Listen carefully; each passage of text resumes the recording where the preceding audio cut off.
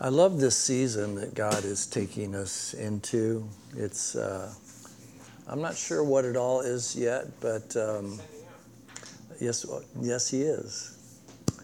But I was reminded, I'm always quoting Numbers 23:19, where it says, "God is not a man that He should lie." But it also says in Titus chapter 1, it says, "We have the hope of salvation, which God, who cannot lie, promised long ago." And then Hebrews 10, it says, there are two things that are unchangeable.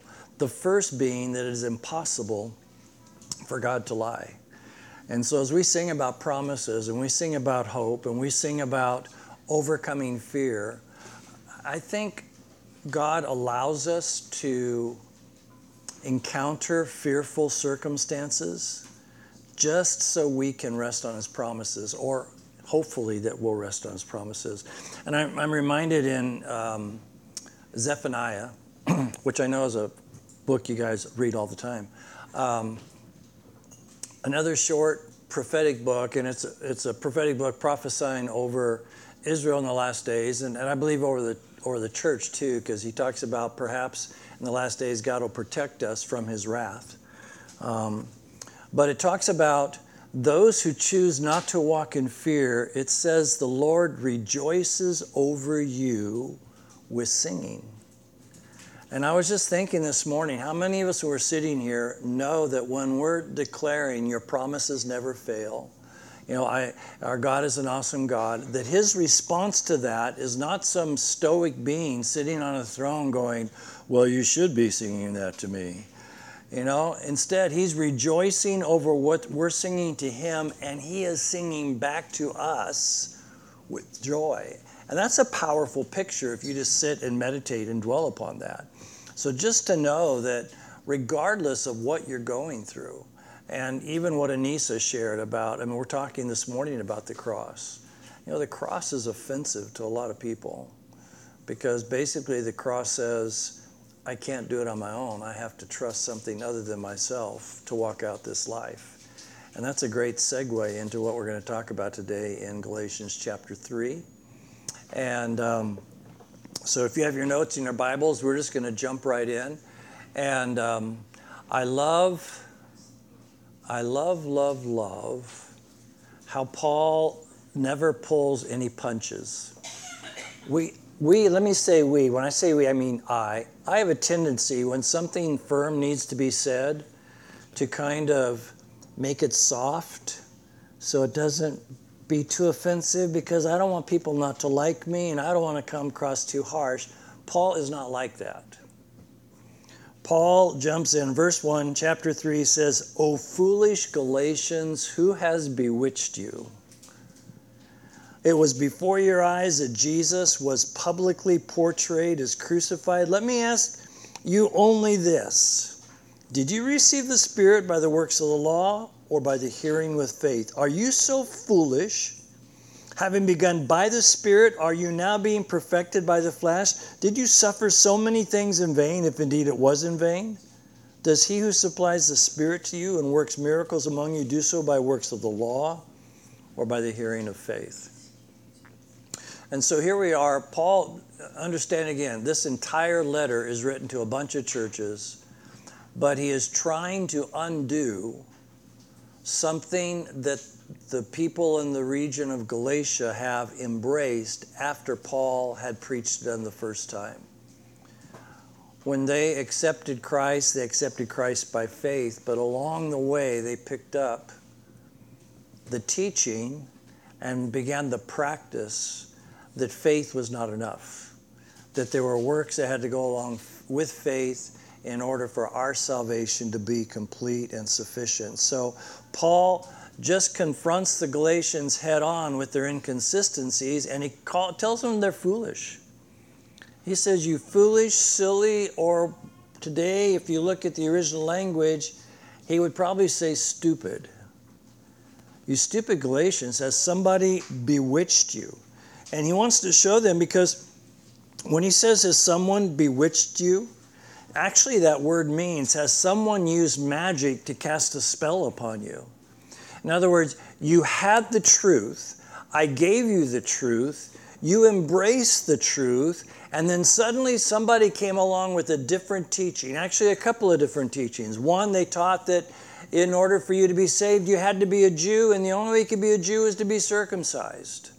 And then they came along and said that if you're going to be a true Jew, a true Christian, you have to observe the feasts and the holidays. And so Paul's saying to the Galatians, what happened? What happened to you guys? You accepted by faith the work of the cross, and now all of a sudden you've added all this stuff onto it. And he's saying, I don't know how to explain it. Did somebody come and cast a spell on you? Did somebody come and bewitch you? Did someone come and say something over you to cause you to cast aside what I taught as truth, and for you to pick up a lie and to carry this lie and tell everybody this lie is the gospel? And so he says, you know, it's as if they're hypnotized. They're irrational. They're out of touch with reality. They're actually mentally drunk. And I want to make something clear here, that don't ever think that people, don't forget that those of us who take the cross seriously, take the work of the cross seriously, we are not the delusional ones. We are not the ones who live in a dream world.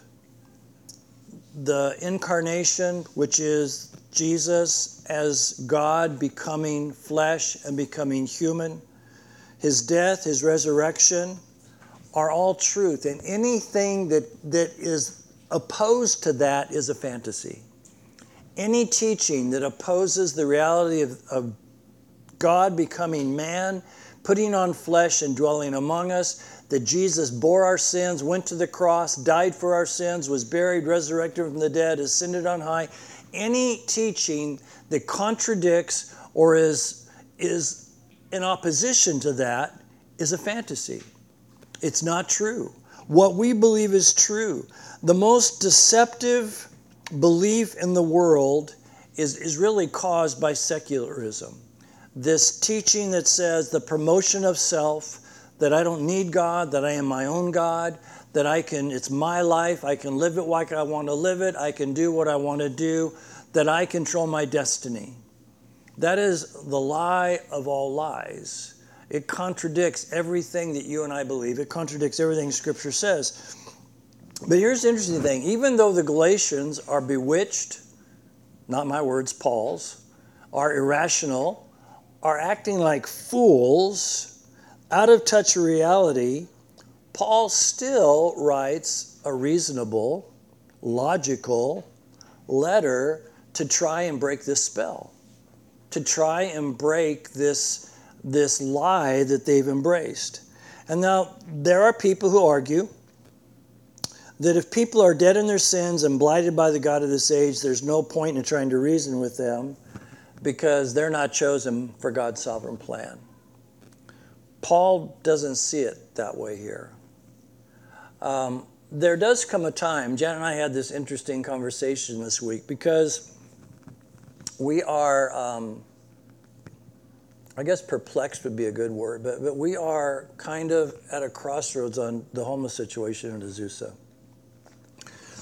Because we want to, Jesus said, I was hungry and you fed me, I was naked and you clothed me, I was in prison and you visited me. So we don't want to be hard and harsh and said, you've made your bed and sleep in it. But at the same time, our city and the county is trying to clean up the river, because what they're doing along the riverbed affects the drinking water for all of the valley. And so part of it says we need to love them and feed them and help them. The other part of it says we need to stop enabling them so that they'll move. And this last Wednesday, in the evening, I walked outside and I'm going, there's a fire somewhere. I can smell it really strong. And one of the homeless people had started a fire to cook dinner, and it's fire season. And the next thing you know, all the brush in the riverbed is on fire. And so my wife, who has the spiritual gift of curiosity, couldn't help herself. She got in her car and drove over there. And the police were there, but the firemen weren't there. And they said, we're just going to let it burn, because if the brush burns, there's no place for them to hide their tents. So it's really a crossroad. It's really an enigma. We do have an intense homeless situation, particularly in California. And this message is not about that. But we talked about we're there every week feeding them and presenting the gospel, and they know the gospel. They know what the Word of God says, and they'll sit down and you'll eat lunch with them, and they have an excuse for every bad choice in their life. They have an excuse for the situation they're in.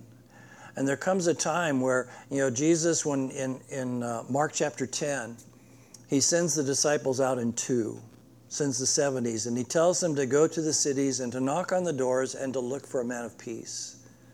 And he says, if you come to that door and they reject you and they don't invite you in, don't try and persuade them to let you in. Wipe the dust from your feet and move on to the next town. And so there does come a time where we have to say, you know what? I've either planted the seed or I've watered. Somebody else is going to have to come along and water some more and do some more harvesting, because right now they're not ready, they're not ripe to receive. But there is a camp that says it's not that they're not ripe to receive, it's that they weren't chosen to receive. And because they're not chosen to receive salvation, then we just need to move on to somebody else. Paul doesn't see it that way. Paul is taking these people who have been bewitched, in that they have changed their theology. They have added to what God has said is necessary for salvation. They have added works of Judaism that is brought upon them by the Judaizers, and also works that Peter kind of portrayed to them. Remember in chapter 2, Paul kind of chastises Peter because Peter's the guy who had the vision that nothing that God has made is unclean, arise and eat, and now he's refusing to eat with Gentiles because it's not kosher food. And so there's all of this going on. And so we're at this point where, some people say Paul should have just left the Galatians alone and moved on. But Paul's writing a very logical letter to them, not giving up on them, hoping that they can be shaken into remember what it was that brought them to Jesus, and that they'll return to the true gospel. There's only one gospel. And so, that's what these whole 6 chapters are about, to awaken them. And so we can't let the unreasonableness of our acquaintances stop us from sharing the wealth of the gospel. As long as, and we've purpose in our heart, as long as there are homeless people, we will feed them, and we will present the gospel to them. And so we need to make sure. Paul says this when he writes to Timothy, in humility correct those who are, and that if God perhaps will grant them repentance, so that they may know the truth, and that they may come to their senses and escape the snare of the devil, taken captive by him to do his will. So, in other words, if people receive correction, or if people receive the truth, God grants them repentance and escape from the snare of the devil. And so Paul's at this crossroad with the Galatians. They have accepted a lie as truth, and they have changed the gospel, which in essence becomes no gospel at all. And they do so by contradicting the work of Jesus.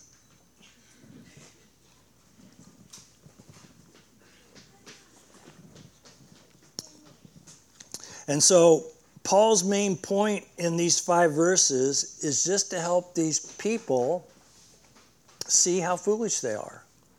And there are times when people make dumb choices and you just want to shake them, say, what are you doing? I've only encountered that a few times in my life where somebody's wanted to shake me. But people have a tendency to make choices based upon what's most convenient for them and what's easiest to deal with. And the truth of the matter is this: it is much easier for many people to think salvation requires them to do something, as opposed to accepting something that's already been done through the cross. And basically what the cross says to all people is that there is nothing you can do. You are insufficient in all of your endeavors to achieve a relationship with God. You can't be good enough. You can't work hard enough. The only way you can come to God is through the cross, where you admit, I am totally inadequate to do anything to earn my salvation. There's nothing I can say. There's nothing I can do. There's no place I can go. It is based upon faith and faith alone. And so Paul's argument here in these verses is, did you guys receive salvation by the work of the law, or did you receive salvation by the work of the Spirit? You can't have salvation with both. It's either you earned it or Jesus paid for it. You can't have both. And so he begins this process. And so he gives them two reasons for the dilemma. Number one is that they are contradicting the work of the cross by saying there's something else they have to do to make their salvation complete. Remember, the Judaizers are saying true salvation can only come to Jews. So if Gentiles accept the work of the cross, we need to make them Jews. And so all the men need to be circumcised. And they also said they need to observe the feast. They need to keep the law. They need to, do all of our holidays. The other thing is saying they are contradicting the work that the Holy Spirit did in their life. Remember, we talked about this a couple of weeks ago, that the Bible's clear. The only way you and I are able to love God is by the Holy Spirit pouring love into our hearts. The Bible says it's the Spirit who poured love into our hearts, and that love that we feel for God compels us to examine our own heart, to see our weakness, and to come to God because he loved us first. The Holy Spirit pours God's love into our heart, and we're able to love God back. It's almost like God loving God. God within us causes us to love him and have fellowship with him. And so that's why Paul's saying, "O foolish Galatians, who's bewitched you, before whose eyes Jesus was publicly portrayed as crucified?"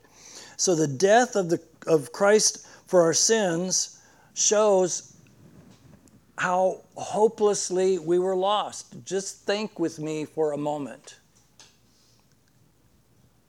God could have done any number of things to make a way for you and I to have a relationship with him. Far gone, we had so embraced the work of the flesh that there was no sacrifice sufficient on earth that could ever take care of all the sins we've done and all the sins we will do. So in order to do that, God said there's only one ultimate sacrifice that is sufficient for every sin ever committed and every sin that ever will be committed. And because of that, because of your sin and my sin, God said there's only one thing I can do, and that is allow my Son to be the sacrifice. It shows that there is nothing, we can't make any contribution whatsoever for our salvation. There is nothing you can do. Everything about salvation is based upon what Jesus has already done and based upon us accepting it by faith. And we accept it by faith when the Holy Spirit pours the love of God into our heart and we are confronted with our own worthlessness, our own weakness, our own inability. And it's at that moment that we come to the recognition that we need a Savior because we are hopelessly lost.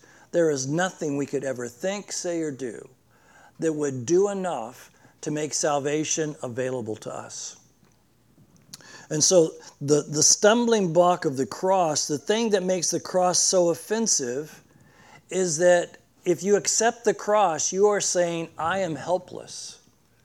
I am totally unable to do anything to bring about salvation into my own life.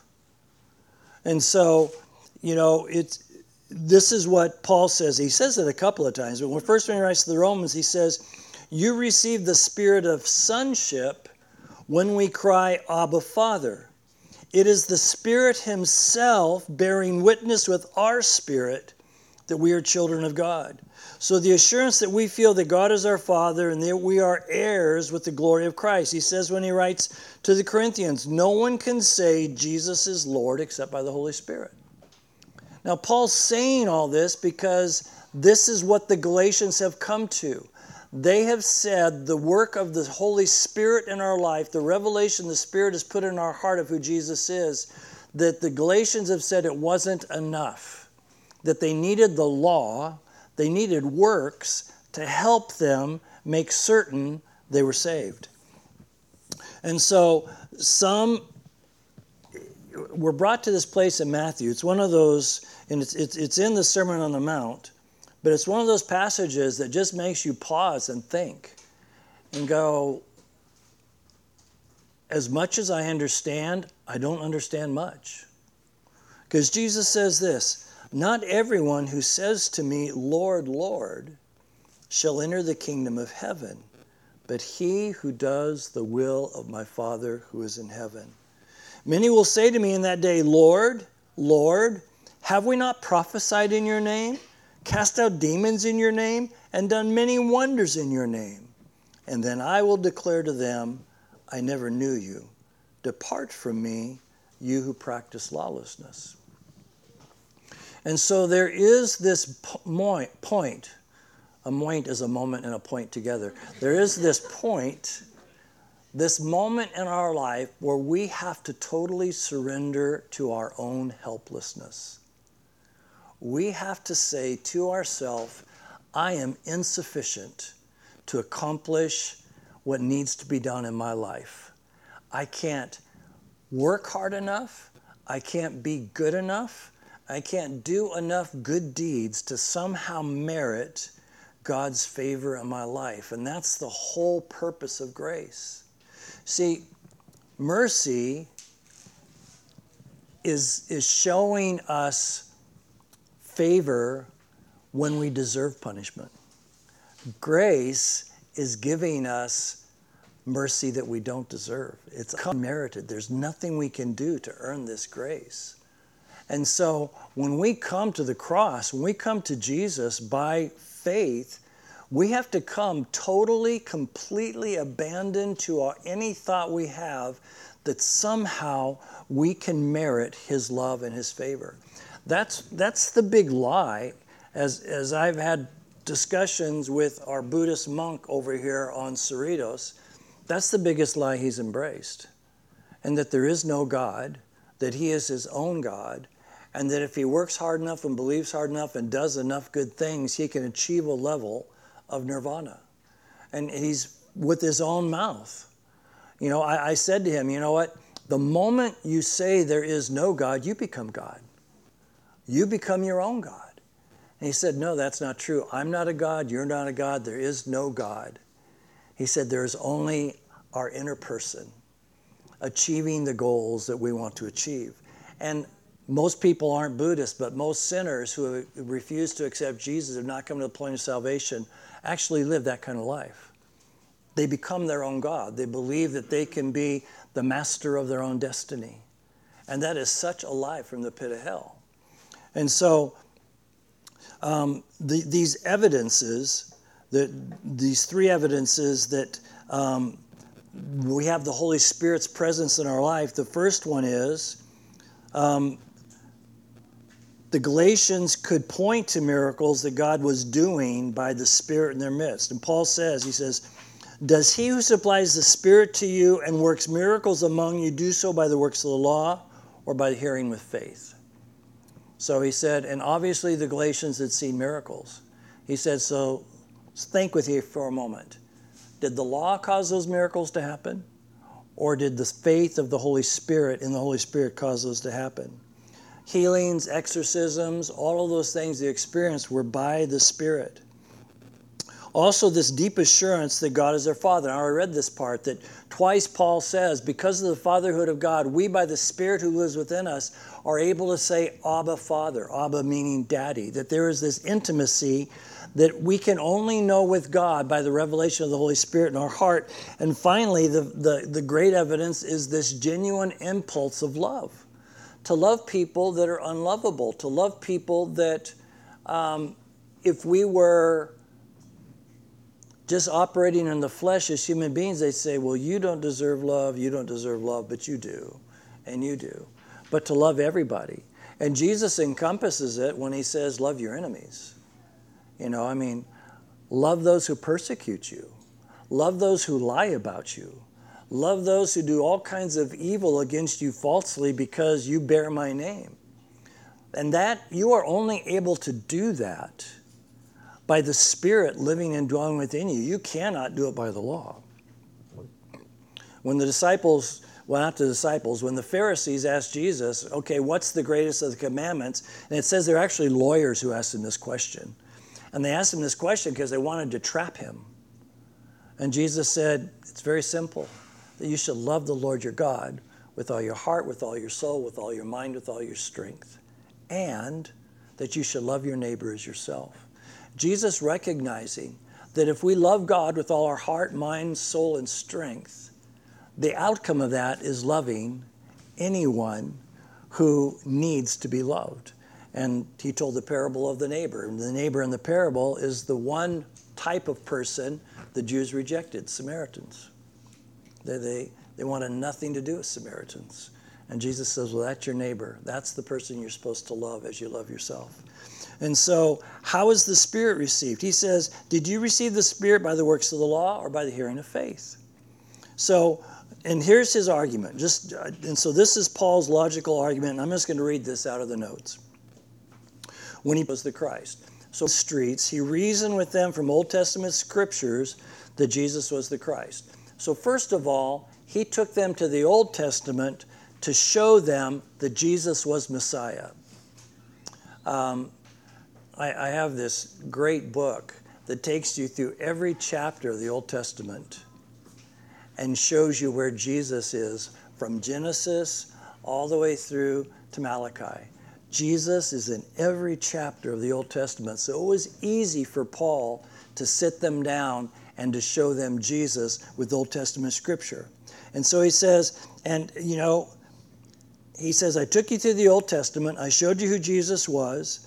I showed you that you're sinners. I showed you Jesus died for your sins. I showed you that he rose again.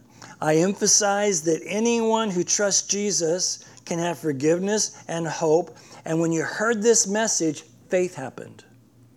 At that moment, faith happened. You didn't plan it, and I didn't force it upon you. The Holy Spirit poured something into your heart, and all of a sudden you recognized you were a sinner in need of a Savior.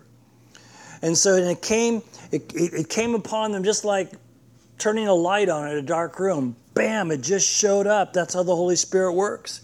And with it, wherever they were in front of it or behind it, they knew the Spirit had come. And he says, and when that happened in your heart, all of a sudden by that Spirit, you could cry, Abba.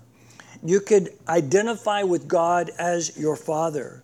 You didn't do anything. You didn't work any work to try and make that happen. It happened by the revelation of the Holy Spirit. It happened by the Word of God, which says, Jesus says, the Word of God is sharper than any two-edged sword. Because what happens is the Word of God cuts away all your defenses. That's what that means. The Word of God cuts away any argument anyone has in the need of a Savior. It cuts away any argument of the fact there is no God. The Word of God dispels all those arguments. And the light of the gospel and the glory of Christ drives out the darkness of unbelief from our hearts, and we accept Christ as Savior.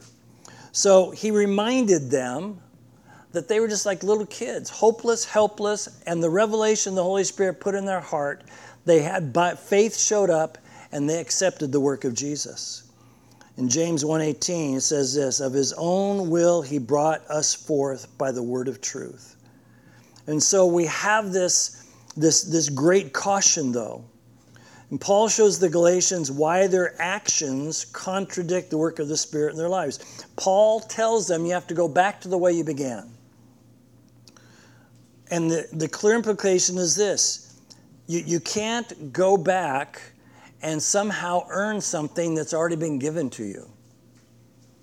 Let me say that again. You can't go back and try and merit something you've already received by grace. Something's already been given to you. It's impossible. If you try, you're going to have a shipwreck of a Christian life. Going back and trying to somehow merit what God has given you freely and giving you without any cost on our part except to believe what Jesus did. And so we have to be very clear about what the Galatians were about to do here so we can avoid it. I talked a couple weeks ago about God has laid a train track down for our life. It's called our destiny, our purpose.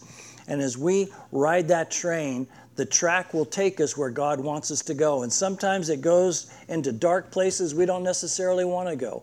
It takes us into places of doubt. It takes us into places of insecurity. It takes us into places to where we are totally helpless, and our only hope is to hold on to Him. And that's where He wants us to go, because it's in that place of helplessness that we have to make a choice. Either I am going to try and dig my way out, or I'm going to trust Him and ride this train and let Him take me out. And too many people, when they get to that dark place, where they get to the place where the train starts to go into darkness, they take the train track and riding through what God's taking them through. And they try to climb out of what they're getting into instead of riding through what God's taking them through. And that's what the Galatians were doing. God had, by accepting the work of the cross, by accepting what the Spirit poured in their hearts, they had accepted to get on this journey, this train called faith, and to ride the train of faith. But all of a sudden, somebody came along and said, sorry, you can't ride the train, you've got to climb. And so they took the train tracks and made a ladder, and they tried to climb up to heaven to somehow earn God's favor and somehow earn God's merit, to somehow do something right to make their salvation complete. And Paul says, you guys are idiots. You guys are fools. Somebody cast a spell on you, and now you've accepted this crazy lie that says that which is already freely given to you, now you've got to find a way to earn it. Now you've got to try and find a way to make it happen. And so he says this, was it the spirit or the flesh? Verses 2 and 3. This only, I love the way he says this. This only I want to learn from you. Did you receive the Spirit by the works of the law or by hearing of faith? Are you so foolish? Having begun in the Spirit, are you now being made perfect by the flesh? So this contrast between verse 2 and 3, it's talking about this flesh. And the flesh is not, we're not talking about physical here. We're not talking that which bleeds and all that. We're talking about this independence that we have of self-assertion, of choosing our own destiny. I am my own captain. And this is what Paul says when he writes to the Romans. The mind that is set on the flesh, in other words, the works that we try and do, is hostile toward God. It does not submit to God's law. It cannot. Flesh is so in love with its self-determination that it cannot submit to God's absolute authority. But we can't look at the flesh as something wicked, because in its irreligious form, flesh always flaunts insubordination toward God by immorality, by idolatry, by envy, by lust, whatever you want to put there, by lack of faith, by somehow thinking, I'm in this dark place and now I've got to figure out a way to work myself out of it. That's what irreligious does. But there's also a religious form that very subtly takes self-determination and uses that instead of faith and trust.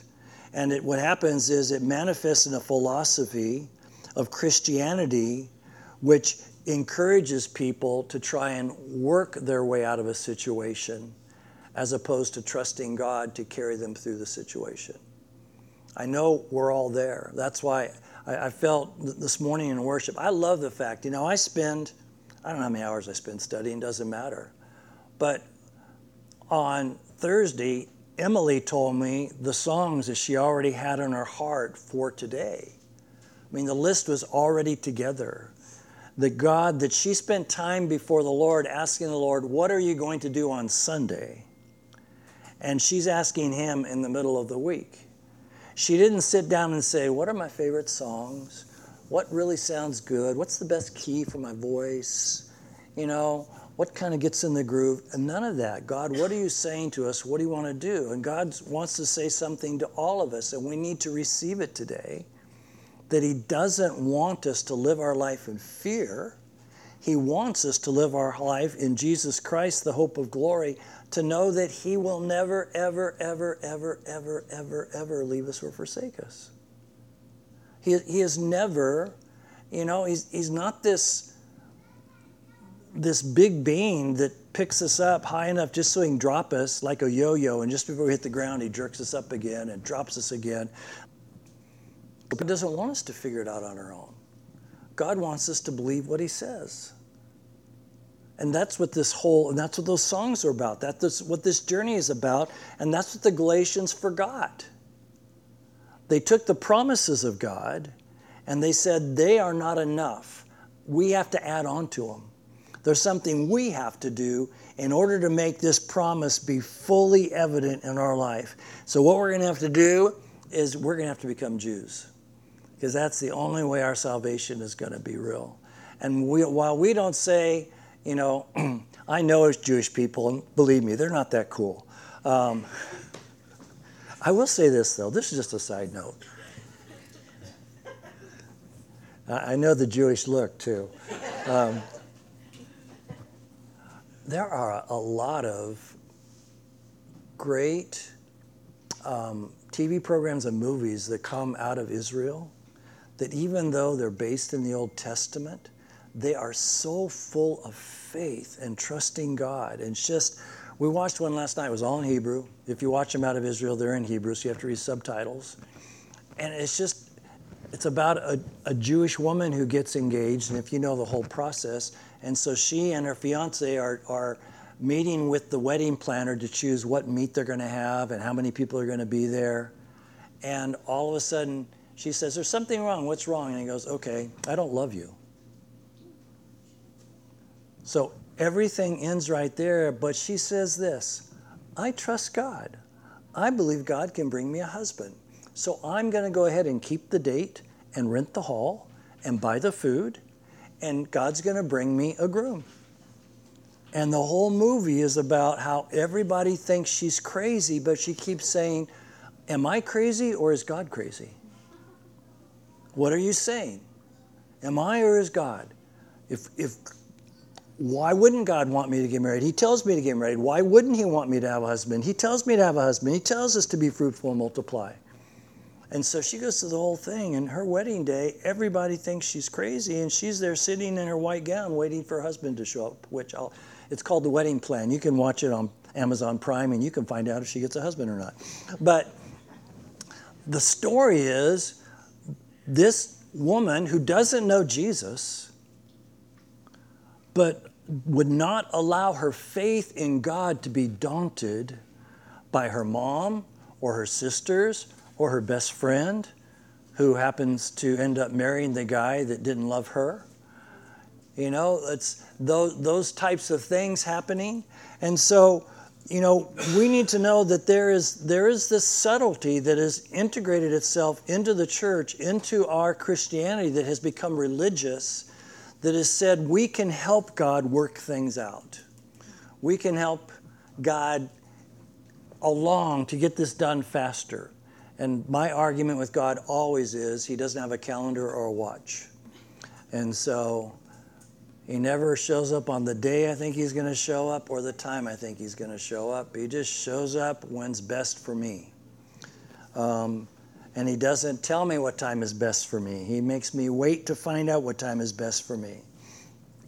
So verse 3 isn't directed for those who are yet to start a Christian life. It's written for those who already had faith. So he's not writing to Galatians who haven't been saved. He's writing to Galatians who have already accepted Christ as their Savior, those who are in danger of trying to live the Christian life in a way that nullifies grace and leads to destruction. Those who, in other words, Paul's point is you can't start your faith, your life in Christ one way and try and finish it another way. You can't come to Christ by faith and then pick up the tools and try and finish it in your own efforts, according to man's ways. It's either which somebody has cast a spell on you that I'm here to break, and he kind of mocks them. He says, "I'm really curious. I want you to teach me. Tell me how you figured this out, that you can get saved by faith and then you have to work it to earn it." So he kind of mocks them. He says, but he does that to help them understand how foolish they are, how they have how they have chosen to listen to people who followed after Paul. You know, Paul's already been there. He's already preached. He's already established the church. He's gone on in his missionary journeys, and others have followed after him who said, by the way, if you remember, they just didn't come in and say, hey, listen to us. They came and said, James, the brother of Jesus, sent us. And so we have authority, and we're here to tell you that Paul and Peter are not telling you the right thing. And so our modern heresy is this. There's one phrase that I detest, so don't ever say it around me. God helps those who help themselves. That is heresy. That is not what the Bible says. If anybody ever says that to you, just say liar. Or you can quote Paul, "Oh, you foolish Christian, who has bewitched you?" That is not true. God does not help those who help themselves. God helps those who trust in him, period, who believes his promises. If you buy into that as a way of advancing Christian life, then you are just like the Galatians. You've put works before faith. You've said, there's something I can do to make this thing work out.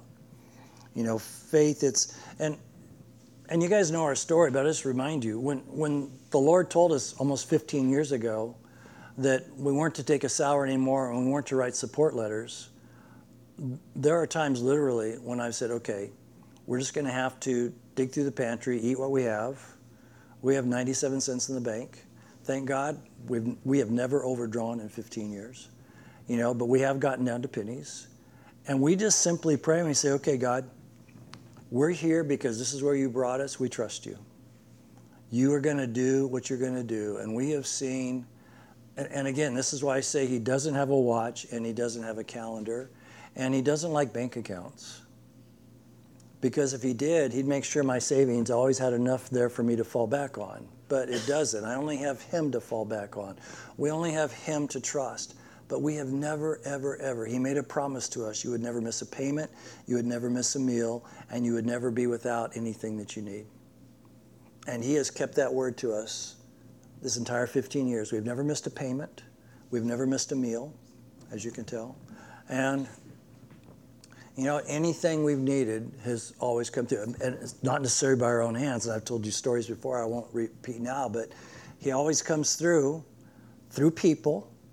But he comes through because we trust in him. We're not out calling people. We're not out writing letters. We're not out trying to drum it up. We're not dropping hints saying, boy, we sure could use this, or this, or this. We only go to him and we trust him. And there are times when we thought we were desperate, all of a sudden we're more desperate. But he has never, ever, ever, ever, ever, ever not kept his word. Every promise in This is about every promise in God, every promise in Jesus is yes and amen. Every promise. Not some of them, not half of them, not only the prosperity ones. Every promise. Which, by the way, just a side note, and I know we're over a little, but worship went too long. Did anybody, not too long, let me rephrase that. Worship went perfect time. I'm just going to go too long. How's that? Han has totally repented of the prosperity gospel. He said it was sin. He repented. He said, I am never going to receive an offering again. And he's selling every property he has but one. And he spent the rest of his life just preaching the gospel and salvation. And it's only about people needing Jesus. Now that's a huge transformation for a man who I haven't agreed with on a lot of things, to stand up and say, the prosperity gospel is sin. And I repent. I have been the biggest of the sinners. I mean, it was an incredible article. But anyway, that has nothing to do with anything. I just thought I'd throw it out there. Because when you are asking for money all the time, you don't need to trust God. You know, what you're trusting is offerings. You're looking for offerings to come in. So our modern heresy is that we believe that if we need to help God help us. We need to do things. So flesh is the ego in which religious people respond to God's word not with reliance of the Spirit, but reliance on ourself. And it can produce a very rigorous morality, but it nullifies grace and removes the stumbling block of the cross. And so here's how all this wraps up. The essential mark of a Christian is not how far we progress in sanctification, but on what we rely to get there. Let that sink in for a moment. The measure of our life is not how far we've gone, but how we've gotten there. And if it's self-sanctification, all of a sudden we become very aware of how little we've trusted God and how much we've trusted ourselves. So we have to be careful not to strive for sanctification by our own works, by our own deeds. You know, are you trying to prove your worth to God by what you do? Are you trying to prove your worth to God by pressing through? I've got to read the entire Bible this year. And if that's the thing God's told you to do, that's not a bad thing. I'm just saying, I do know people who have said, oh no, I'm not going to make it. Like, so what? So what? Your house isn't going to fall in, the roof isn't going to cave in, and God's still going to love you. Period. You know, but we have this thing, or I haven't prayed enough today, or I haven't done this, or da-da-da-da-da. But, you know, and what happens is you end up walking in condemnation. It's a self-condemnation. And Jesus makes it really clear in the book of John. You know, and Paul makes it clear. Paul says, there's therefore now no condemnation to those who are in Christ Jesus. But Jesus said, God didn't send me to condemn the world. In John 3, he said he sent me so that the world could be saved. And so if we're walking in condemnation after we're saved, understand this. We are walking in condemnation because we've put it upon ourselves.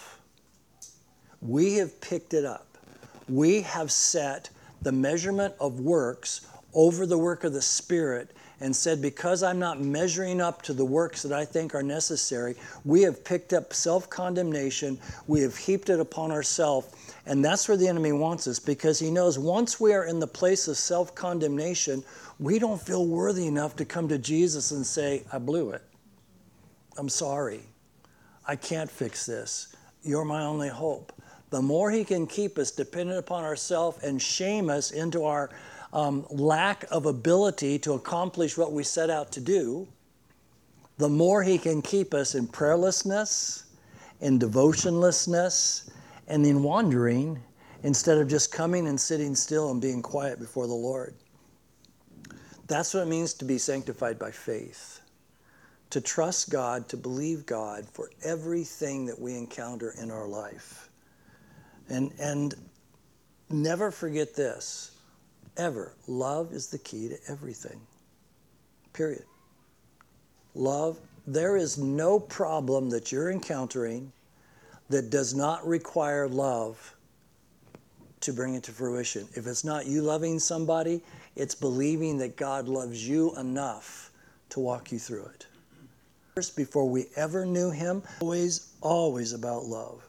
That God loved us first before we ever knew him, before we ever accepted Jesus, before we ever had the Holy Spirit reveal to us the depth of his love, he loved us.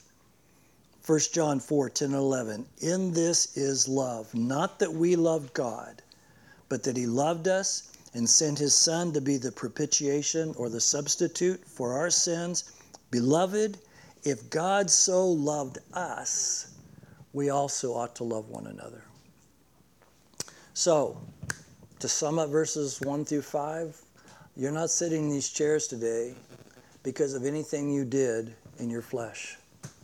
You're here today because of the revelation the Holy Spirit placed in your heart, because you accepted the work of the cross and you walk in the fullness of the sufficiency of all that Jesus did, knowing that it was done.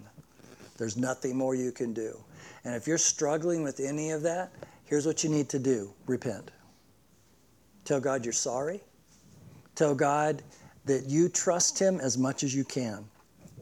Remember when Jesus encounters Peter on the beach, after Peter denied him 3 times in front of a charcoal fire, Peter's the one that jumps off the boat when he realizes it's Jesus on the shore. He gets there first, and the first thing he's confronted with is a charcoal fire, which are very rare.